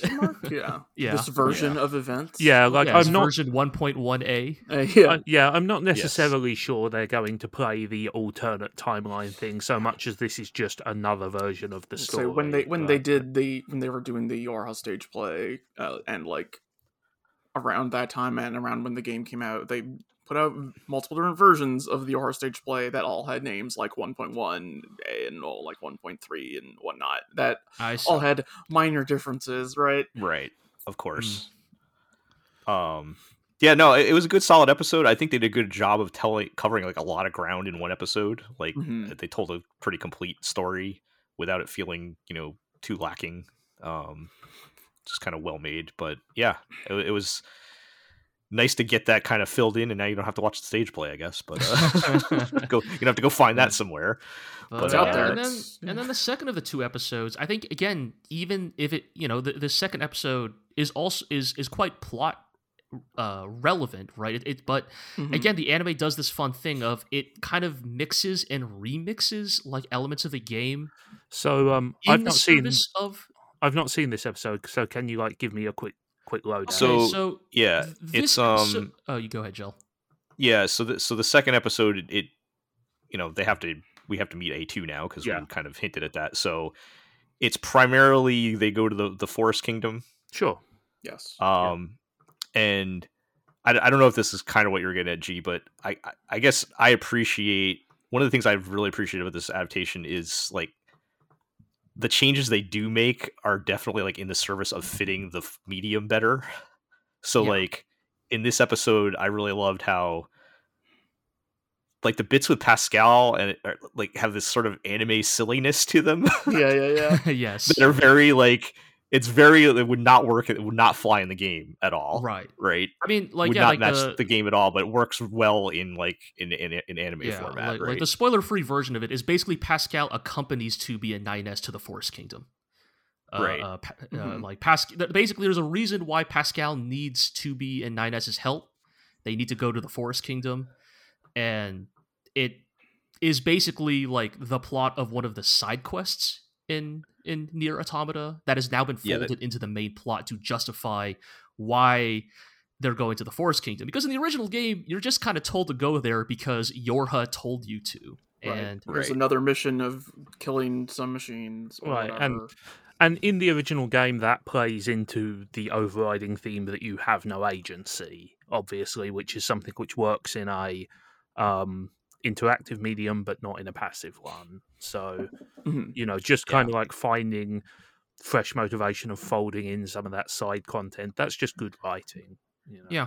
And but this is kind of like last time we were talking about the amusement park, kind of similar thing here where they kind of cut through a lot of the stuff that you would just play in the game that doesn't make sense for you to show on screen in an anime, right? And kind of just cut right to the point with it. And I think it's probably, I mean, it's again, you can't recreate the game, so put it in a way that makes sense in animated form, right? Right. Like for example, they introduced the looter tier in the latest episode of Nier Automata, right? God. And again, it's like that thing of like in the original game, that's like a side quest, right? It's like, hey, go find this damn flower or something, right? And here it again sort of ties into the main plot. Yeah. And it's just nice to hang out with Pascal. Yeah, the Pascal stuff again, like you say like the really anime bit, right? It's like, there's like a section in that start of that show where it's like it's completely in character in hindsight, but it's like so like weirdly jarring the way Pascal like moves and behaves. Yes. That it almost catches you off guard. Yeah, you guys will see everybody will see when I pick the header image for this episode. Is it when he's pointing? You probably know which one I'm talking about, but it's I going to think be so, from this. Yeah. Yeah, but yeah, it's just and when they do get to the parts in the game with the A2 actually showing up and everything, it works. Yeah, like they make it work. The intense bit with the new king and all that, and if you play the game, you know what happens at the Forest Kingdom, right? The king of the Forest Kingdom. Yeah, and yeah, it's again. It's making it work. They just continue to find ways to make this thing work. They've pulled it back. They pulled it together somehow. Yeah, I'm kind of interested. Now that A2's here, are they going to commit to what happens to, I guess, with the A2 and 2B? It kind of seems like they might be folding all the routes into one route, right? Yeah, maybe we'll see because we're getting to the point where routes have to happen, right? So after Forest Kingdom, right? Yeah. So what happens when we get to Route C and all that? Like, it'll be interesting, but that's all. Speculation, I guess, at this point, based on us playing the game. The only thing is, the only complaint I have, and I know it's unlikely given the content of past episodes, I do hope Emil shows up in his tuk-tuk with, his silly song. It seems kind of unlikely now. Yeah, I know, but, let me... I agree. Yeah, I agree, but it seems... They did have the puppet show. Yes, Emil does puppet show. The puppet show. Emil gets one line that was pretty funny. Yeah, that's pretty good. They're like, "Do you know what night and day is?" And all the robot kids are like, "No," and Emil just chimes in, "Yes!" out of nowhere. Yeah, those puppet shows are also still great. Very good. Yes. All right. Well, let's move along and talk about Vinland Saga Season 2. It's good. Our only unironically good show. Yeah. Wow, it's good. I think we just established that Nier is also pretty good, so, but... I will say, again, I say this every time, sure. I don't think it's good if you didn't play the game. Yes, absolutely. Yeah. No, so that's my caveat on that. Also, that first episode is total dog shit. I can't believe the that first episode was bad. allowed to happen when the rest of that show is so good. So in Vinland Saga, Thorfinn and Einar have been clearing away their small little field, in the woods to start farming wheat and earn their freedom over time. Yeah, and there's the first of these two episodes very much is sort of leaning into Thorfinn and Einar's growing friendship, right? Yes. An important thing that happens in the first of these two episodes is Thorfinn finally opens up to Einar about his past, about who Askeladd was. Yeah. And, just the two are growing closer, and, Thorfinn is very much beginning to get into that question of, can I be reborn? Can I be fixed as a person, right? Mm-hmm. Because like Einar has said, you're like a child who doesn't know anything because Thorfinn has only known killing, and so simple things like the wheat sprouting are revelatory to him. But the jerk retainers on the farm are tired of those uppity slaves. And go and they sneak in and mess up the whole field. They dig up all the wheat, all the fresh wheat, and ruin it. They sabotage their fields, destroy the roots specifically, so that the entire wheat crop is ruined for this season. Mm-hmm. Yeah, and so Thorfinn and Einar get into a scuffle with those guys. They sure do, yes. And so for the first time... Is it the time for farming is over now? This is the first time in all of Season 2 that Thorfinn attack somebody, right? Like this Right. entire season, Thorfinn has been passive, or he has, been on the defensive. This is the first time when these freedmen are, talking about like, these slaves don't know their place. Their wheat is, the wheat of slaves wouldn't even taste good anyways. So really, we're et doing cetera, everybody right? a favor by turning it up. That Thorfinn finally attacks a person, and just like decks a guy. Yeah, anger. breaks his jaw, and the two get into this big old fist fight with the freedmen, right? And as a result, Thorfinn gets knocked unconscious. And that's where we get into the second of these two episodes, which is maybe... this is the specific episode that as far as like 2 years ago, when I first started talking about what the Vinland Saga anime could be, right? This is the episode I was alluding to all those years ago. Yes. Thorfinn goes on like a sort of vision quest, basically, of remembering his father and the lessons his father tried to impart on him, and how he did not listen to. That he didn't listen to and just went completely counter to, and he falls into this great pit, into some sort of hellish version of Valhalla, right, where everybody is just constantly murdering each other in this gross cesspit. Like it is intended to like read as Valhalla in the sense that these are warriors, who in death now get to fight forever, but the warriors are portrayed as like gaunt, desiccated corpses with rictus grins, laughing endlessly, as they just like brutally cut each other down and commit all sorts of like, obscene violence upon each other. Yep. And Askeladd is here as well. And, what tells Thorfinn to shape up, I guess. Well, basically... a little. I mean, there's more than that, of course. Yeah, like the idea is that Thorfinn, in this dream, is hanging off the precipice of a cliff. He's about to fall into the pool with the rest of the warriors fighting, right? And Askeladd basically tells Thorfinn, like, damn, kid, you were given a chance to get out of this. You know how rare that is for people who kill for a living? Like, do you understand this rare privilege that you have been handed? Like Spider's most of us... thread. Yeah, like most of us do this till we die, right? Like that's all that's left for us, right? Maybe 1 out of 1 million of us gets to go down in history as a great warrior, and the rest of us are just meat for the pile. But you who has done acts just as evil as the rest of us, have been given a chance to be different. Are you going to take that chance, or are you going to give up here and now and fall into the abyss like the rest of us? And Thorfinn realizes nothing he does for the rest of his life will ever absolve him of the actions he has already committed. He has killed innocent people. He has cut down men in the prime of their lives. Nothing he does going forward will bring those people back to life.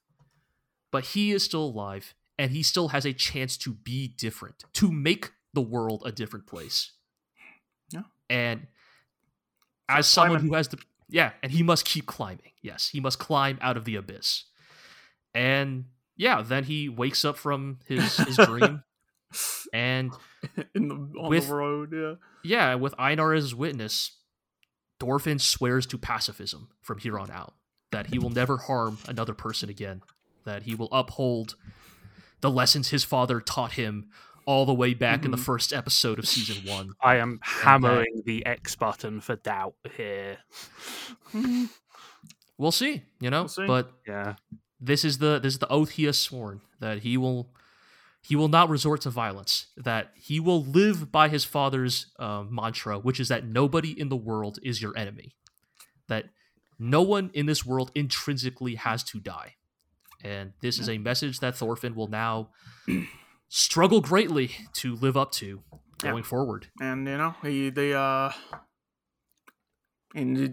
as a sort of karmic reward, they're brought forth to the master for the brawl, but their buddy Pater, who is a former slave, investigated and found evidence that the retainers did tear up the field, and so while they are not punished, neither are Thorfinn and Einar. And It's the best they could hope for at that point. pretty much. Yeah. And back to work. Yep. I mean, that's the thing, right? They've lost their farm. They've lost their harvest for the year. Like, they have a hard road ahead of them. Time to cut down some more trees for next time. This is what it means to live in this era, to be a slave in this era. Yeah. And next week looks like it's back to Canute. So yeah. Anyway, sorry, Jell. What were you gonna say?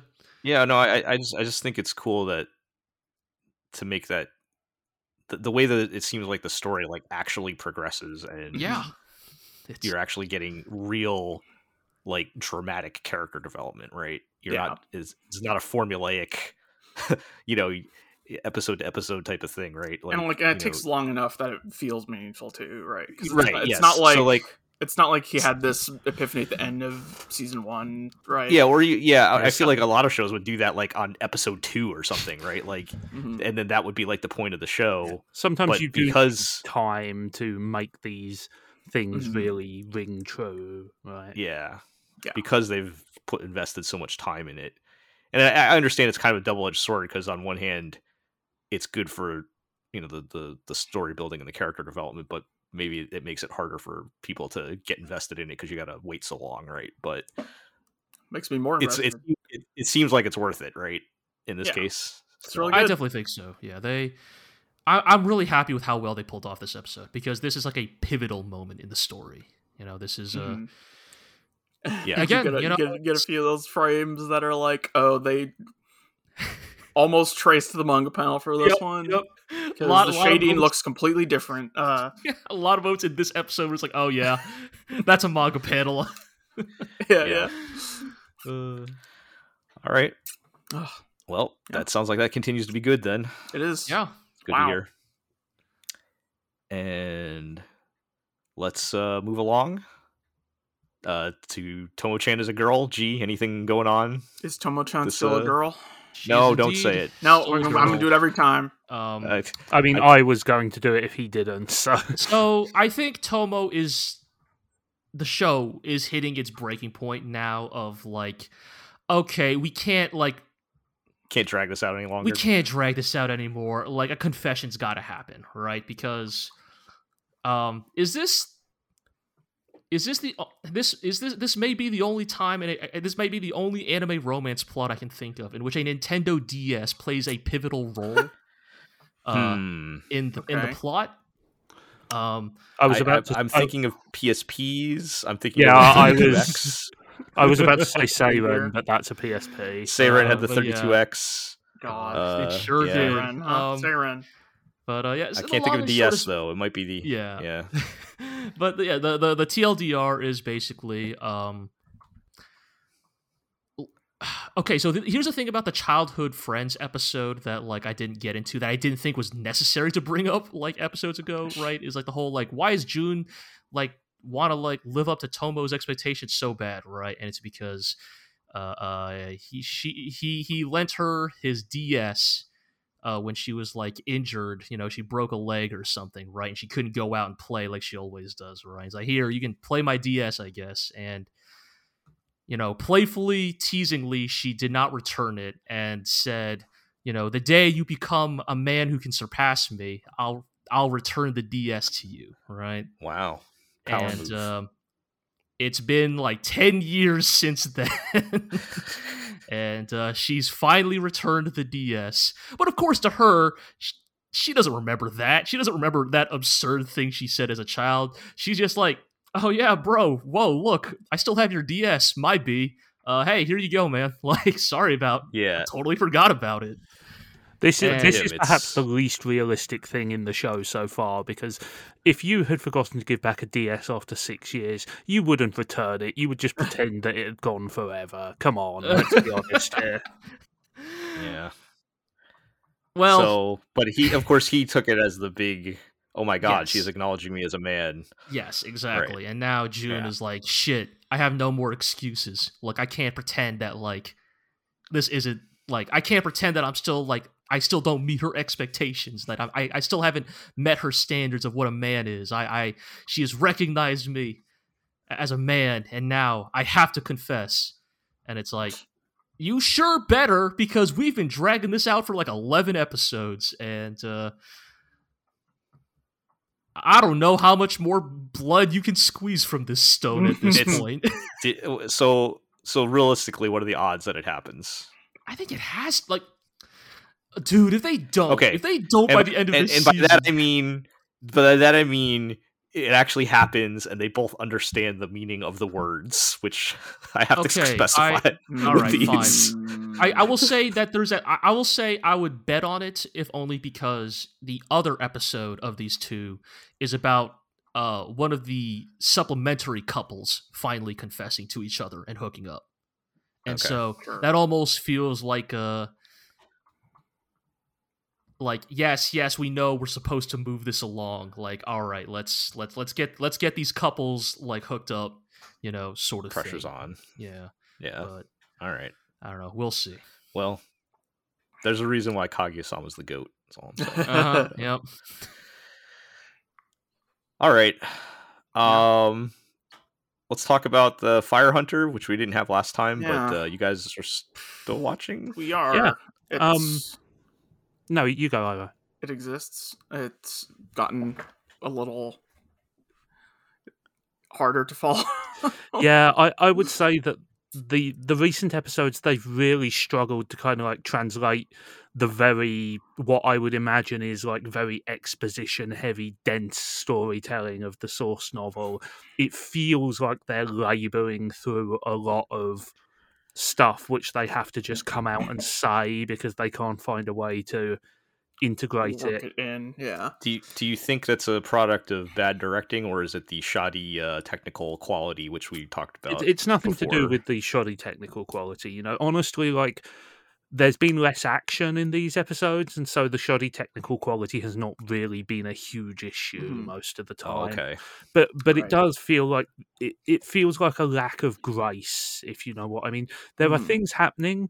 They're technically interesting, but like they're told, like I said, inelegantly. The storytelling comes in like bumps and lumps, and as a result, things are happening, but we're not really clear why, and there's not really a lot of drama in the happening. Right. I don't feel like I don't have context for like why some of these things happening matters. Right. Yes. And I don't like have that much attachment to the characters. Yeah. What's going on is they've managed Toko, the child who has trying to return the sickle and dog to the capital, and her little entourage of another village girl, an injured mechanic, and the hot lady fire hunter. They've arrived in the capital. So Toko is trying to find where she can return the dog to in the capital. Meanwhile, the other guy is doing research on lightning, skyfire, and such.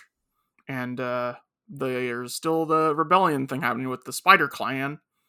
And it's revealed that the Spider Clan has figured out how to utilize fire without, burning alive. They can use real fire. That seems like a big deal. Yeah. And they're trying to do something. I guess that insurrection's probably happening. Yeah, part of the problem is that the motivations of everyone involved are kind of murky, and that's deliberate because, like, it's meant to be part of the shroud of mystery that surrounds these sort of divine tribes. But it just kind of feels that everything is a bit muddy and unclear as well. Yes. Like we're not. I think like a good mystery, like, breadcrumbs you little bits of, clues and story to try and lead you on into trying to figure it out. This just kind of feels that like a lot of things are happening without context, out of nowhere, and it's not fatal. It's not.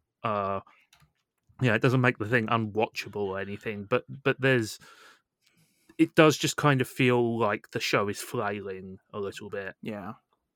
It's clear that the comet, or the Millennial Comet, or whatever they call it, is some kind of man-made satellite or Yeah, I main mean, the we've been Earth. shown blatant shots of it. It's a space station or something like Yeah, that. which supposedly contains, like, I don't know, the key to everything. Right. Whoever brings it down becomes the king of the fire hunters. Something Something like like that. that, yeah. Yeah, Hikaru and no yes, and it's like, yeah. I mean, I'll watch to the end at this point, but it's like the show hasn't been It very sounds good like at making things seem dramatic. Like, there's not been a good build up to make us excited about these things. Yeah, I mean, it sounds like, just from listening, the first couple episodes had a sort of, like, I don't know, sense of mystery or something to them, and now it's like maybe they're not. Now they're just kind of throwing everything out at you now. Or I don't know, Yeah. but There's still some mystery, but again, it just feels like they know they have an episode count and they know things have to happen, so they're kind of just doling out exposition in big lumps at this point. yeah, And that works, and like I said, I still think the show is perfectly functional. It hasn't, like, degraded into being unwatchable, but it feels clumsy, and it feels, I keep saying it, inelegant. right. It feels It's artificial. holding it back from, like, being, like, Yeah. yeah. really good. With something like right? this, you really want to be immersed in the world, and you're just too often aware of, like, the artificiality of it. Yeah. Yeah. All right. Yeah. Well, I guess we'll see what they do with that, but we'll move on to Buddy Daddies. Buddy Daddies. How are these daddies doing? How are the All right, Buddy so Daddies? first up, they got hit with a recap episode. Oh, baby. Oh boy. So only one new episode since we last talked. And if you recall, when we left off, they did the tragic backstories of the Buddy Daddies. Right, yes. Ending with essentially a hit going out on the blonde guy and the little girl from the dark hair guy's dad to take them out so that he can go back to being the rightful heir of the Assassin Kingdom or whatever, right? Sure. They just kind of ignore that for this episode. Oh. Well. Which is both good and bad, because it was good because it actually ended up being a good standalone episode, but also bad because, like, you guys know your life is in danger, right? You're doing absolutely nothing about it. Like, they don't acknowledge it or anything. Ray, the dark hair guy, just goes back home, and now he's, like, trying to put more effort into being a good dad.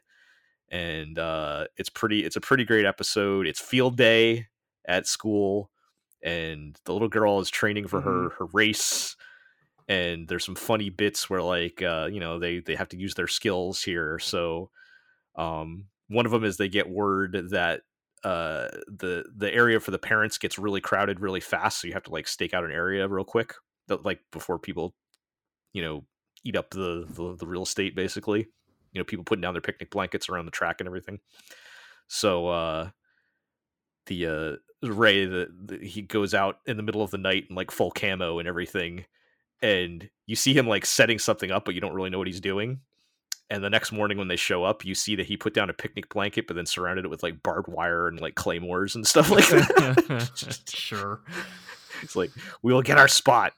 And then the blonde guy, Kazuki, later, he's, like, pulling out his, like, crazy huge telephoto lens, the surveillance camera thing, to take pictures while she's, like, running around the track and stuff. So it's all very good and sweet, and there's not really too much more to say about it. I mean, that's the stuff I like when the show does those kinds of things. Yeah, it's almost like a lot of these shows would benefit greatly from focusing more on the fun episodic stuff instead of getting into the plot. And they do finally, at the very end, post credits, remind us that, the handler guy has been hired to kill them, and it's almost the exact same thing where we left off the episode before, where he's, like, looking at a picture of them, and they're like, yeah, you gotta kill him, don't forget.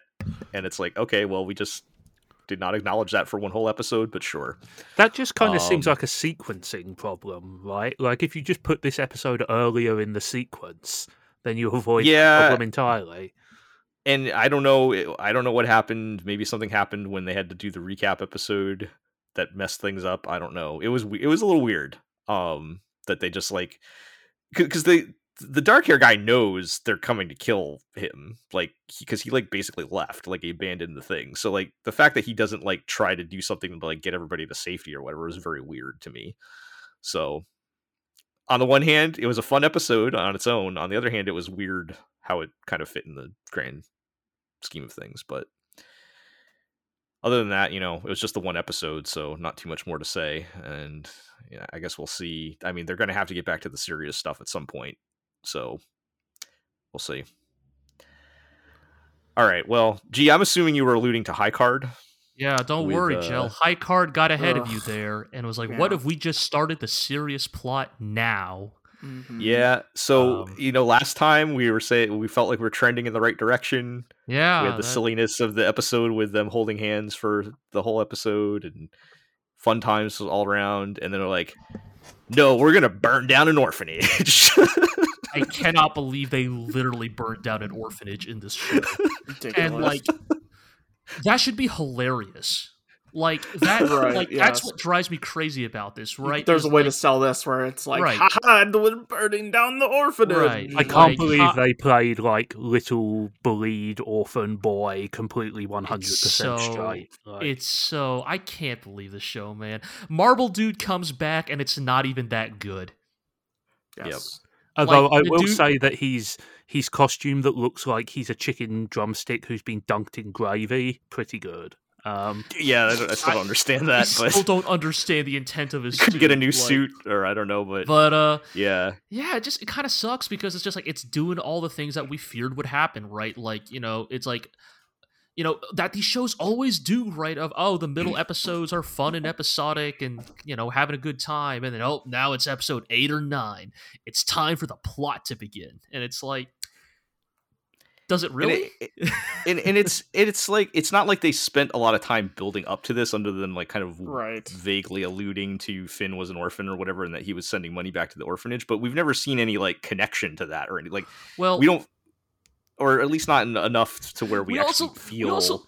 More confusingly, we get confirmation that episode that Finn is not sending money to the orphanage, or was saving money to send to them to or something, do it, right? But had not actually done it yet, which is like, whatever, right? It's a little strange. There's a whole wacky. Go ahead, Iro. Like, there's a whole sequence where like Chris has to give Finn the pep talk or whatever, right? And about like, because I'm your buddy. When was that in the first or the second episode? That was the second episode. They kind of blend together. Okay, yeah, they're all kind of hand in hand. But yeah, speaking to the problems we've been talking about, it's like they didn't spend any time building up that relationship. So it's like it just comes out of nowhere. Right? It's like, are you good friends? Like, I don't know. Like the show has, the show has. I mean, you held hands for a day and ate beans out of a can. I don't know if that makes you best friends, but like it's again, it is the promise of the ED is failed by the show itself, right? Mm-hmm. Like these people are not actually comrades. Like they are at best friendly coworkers. I mean, a bunch of them have not like the other three have barely appeared. Like I continue to be confused how every character got their focus episode except Plant Guy apparently. Right. But it's just like it's just the show is not equipped to like become more serious, but this is what we're doing now, right? Like, the second episode, right? Like, Finn's like in depression mode because he found out the truth that he wasn't Berserker from Fate Zero killed his parents. Yeah, basically, right? And I can't take it seriously because of that. He looks exactly like Berserker. It's very silly, and it's like. Yeah, it just doesn't really work, right? And and I think they're trying to build it to some kind of thing where he's the prince, right? I think so. Absolutely. That's definitely the implication. Which I don't care at all. Yeah, like not the slightest bit. Then we meet like 2 more of the Lupin assassin baddies, right? And like. Mm-hmm. They have the least interesting bad guy powers I've ever seen. Like they're so one is like, haha, I can metal bend, but I do it in the most boring way imaginable. And the other guy's like, I can throw really big rocks. Uh-huh. And I have a cool beard. Yes. And it's like, really? Like, at least, because the thing is, at least with marble, dude, marble is turning things into marbles is just a fun, messed up power, right? Like, and it's also visually spectacular to be like throwing these like supersonic marbles or like whatever. Metal and earth, like, really, dude? Like, that's that's all you got, huh? It's dull. Yeah. Yeah. I think that's the big problem. It's just kind of dull. Like it's not goofy or campy enough to be a comedy, and it's not trying to be one, but like it's not interesting or serious enough to be like a drama, and it's not cool enough to be cool. Yeah, like it's not cool enough to like skate by purely on the strength of the action, and I kind of hate everyone in this show as well. Like, well, like especially Finn and Chris, like they're just so generic. Yeah, there's nothing there's nothing like special about their personality or anything. Because, like, even their powers are boring. Like, well, that's the thing. There was potential, right? And I think that's the thing that makes it disappointing, right? Like, I keep thinking back to the joke when their hands are stuck together, where Chris is like, he grabs a steak knife and he's like, "All right, fuck it, let me try this." Right? And it's like, cut his arm off. He can do that because he can regenerate, and it's like, I'm so surprised this show gave us a character who specifically cannot be killed and did not play more into like black physical comedy. Give us a sequence where, like, to get through an air vent or something, he has to cut his head off or something. Right. Like, that, like you know? I wanted the like they're at like the top floor of a skyscraper and the bad guy is like running out the lobby and he's just like, "All right, I'll see you guys in like 5 minutes," and just like jumps off the side. Right? It's not that's the thing. I don't think his power is a boring power. It can actually be a really funny power if used well. You're absolutely right, but it is presented in an extremely boring manner. That is the problem. Mm-hmm. Yeah. I mean, we're so deep into this at this point. I don't think we're gonna. We might as well ride it out, but you know, it has. I mean, we'll ride it out, but you know, the kind of glimpses of fun we had last time, I think that's going to be. Yeah. We're not going to see. That's not the norm, right? That's going to be the exception. Maybe Wendy will do something problematic again.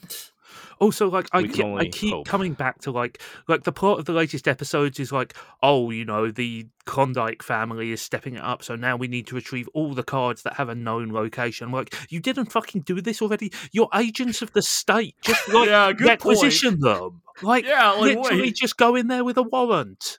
What the hell? Yeah. It's stolen property. Like, it's like the very weird thing, right? Of like, oh, well, there's only 5 of us, and it's like, yeah, but like, right? It's like they want it to be like the secret agent thing, except then you also, it doesn't. Also, work. Well, that's the thing, right? It's like, oh, there's only 5 of us, but also, isn't this like a matter of like national security? Yeah, like you can't get more budget for more secret agents.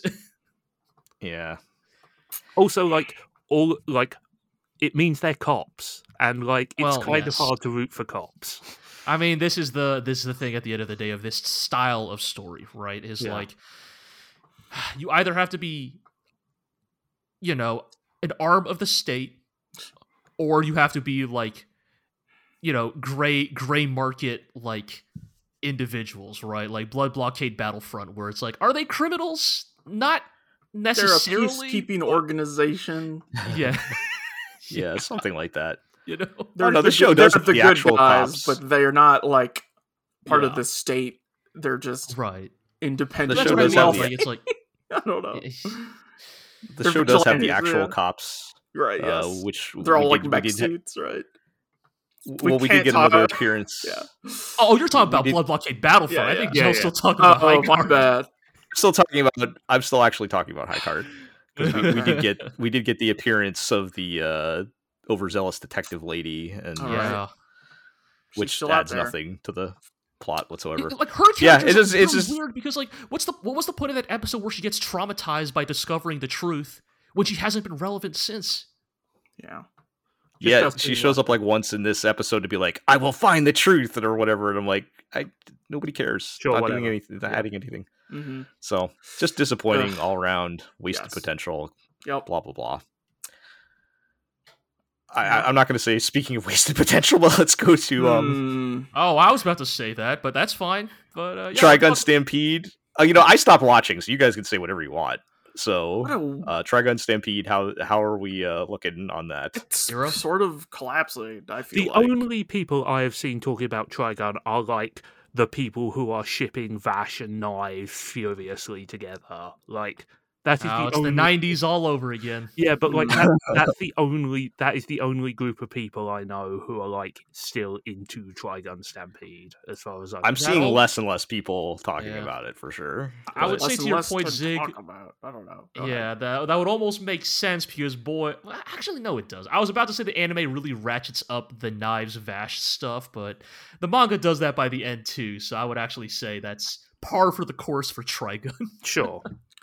But Iro, as you were saying, Right. It's like we get to July for this thing, and it's just like we start having stuff sort of just happens, and then people move on, and then something else happens in a really like sort of disjointed way. yes, Where I'm like, because it's like Vash and Wolfwood show up in July, and like then the cops are coming after them or whatever, right?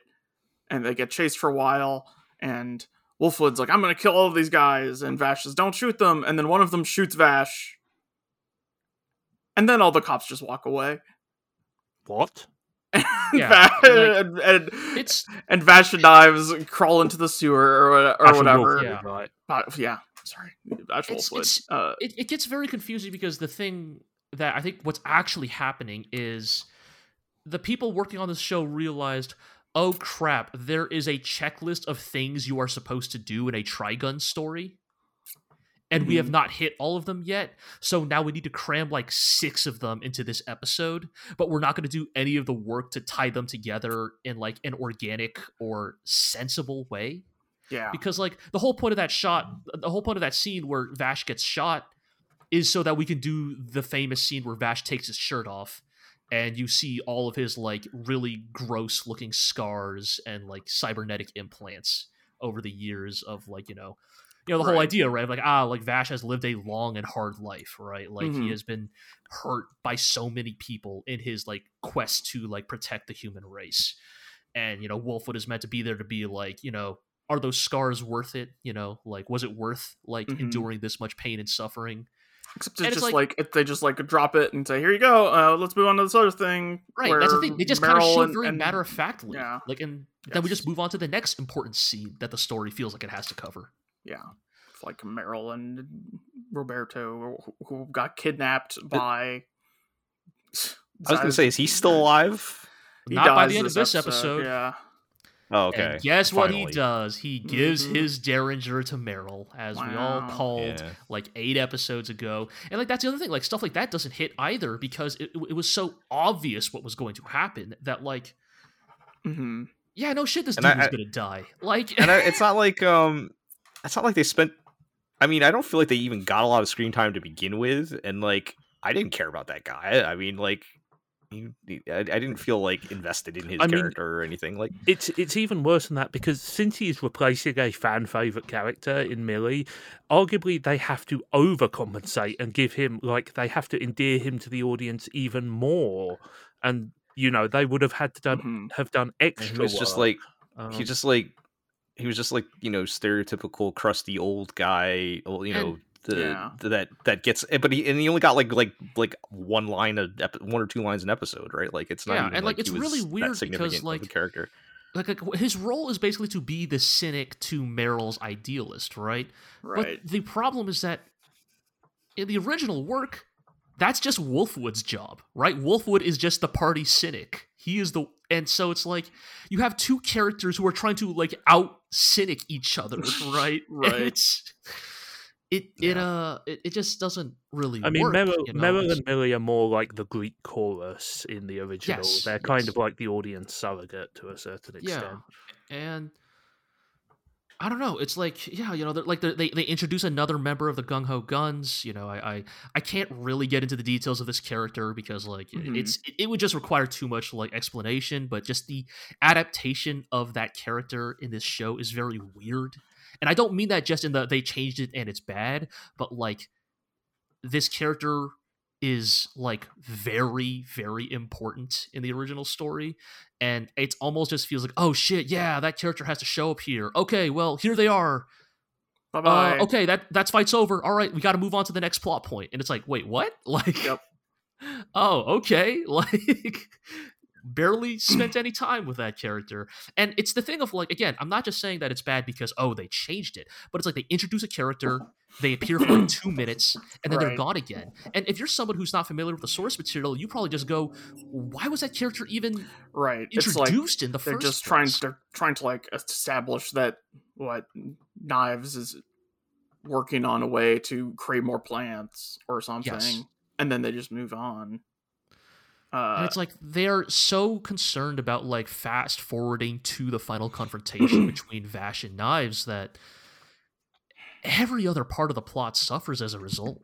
Yeah. Which is weird because, like, again, I've only seen the old anime, so I can't speak to the manga, but, like, Trigun is very much a journey, not destination thing, in my opinion. Yeah, definitely. Like, look, like, I know there's some people who are, like, really into the Knives Vash conflict. I mean, I said when we talked about this show in the beginning that I never thought Knives was the most interesting character. I stand by that, you know. So, like, the fact that they're kind of just sidelining all, like, the weird Western, like, tomfoolery shit to get to, like, the sci-fi stuff is not encouraging to me. Yeah. You know, that doesn't... As you say, yeah, like I can confirm, like, this show has not cracked a joke in like Yeah. 5 episodes. That was probably the number one reason I dropped it. It was so deadly serious after a couple episodes. And I'm like, and I just did not care. And I'm like, you promised me in the beginning, like the first episode has some fun in it. Like you promised me that this was going to be fun, and I'm having no fun right now. And it sounds like that's just continuing as they're trying to hit all the plot points, right? So yeah.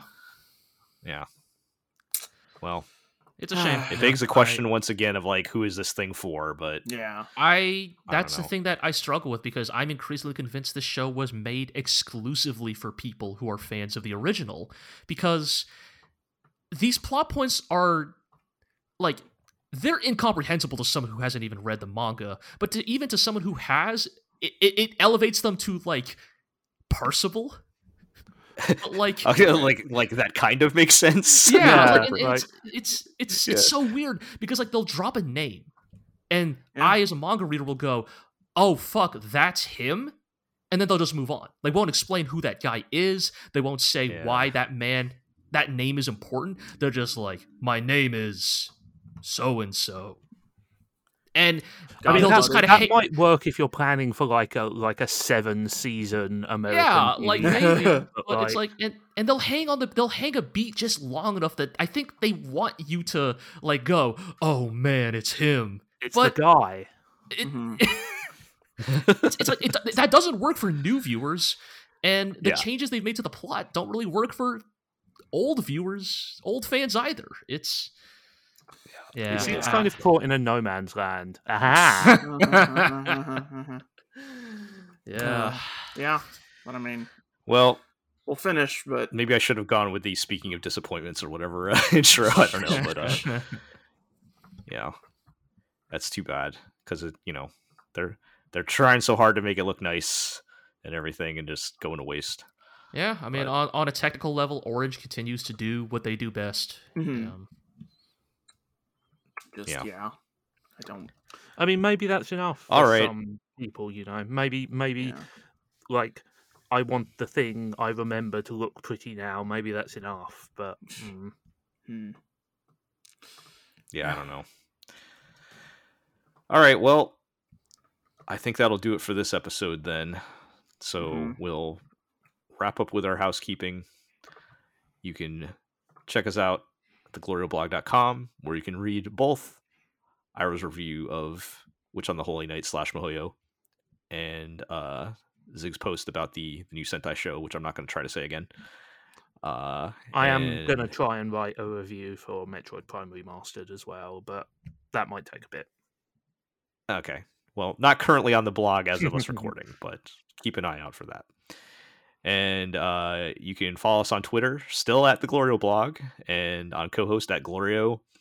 Subscribe to the podcast on iTunes, Google Play, Spotify, Amazon Music, Podbean, Stitcher, and of course YouTube, where you can like, comment, subscribe, ring that bell, all those good things.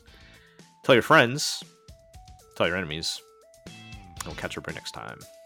Love and peace.